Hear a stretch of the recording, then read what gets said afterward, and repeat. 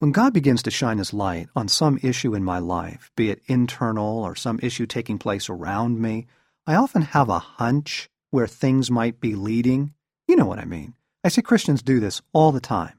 We get a glimpse of what God might be up to, and we start speculating and filling in the blanks, bringing all our biases and inclinations to it instead of simply listening to Him for more.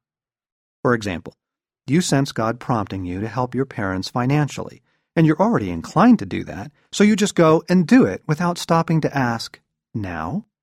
How much? Or you sense God's conviction on a long-standing sin in your life. Now, being inclined to self-contempt and beating yourself up, you just jump to, I knew it. It's my fault. I'm the idiot.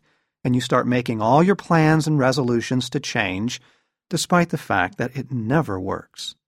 If you'd stayed with God on the matter, you might have heard His love and tenderness and His gentle counsel for a different way of handling it. Filling in the blanks, that's what this is.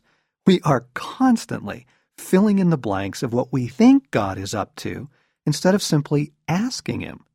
It isn't helpful. It's taking the ball and running with it, leaving God behind. Ask the next question, remember?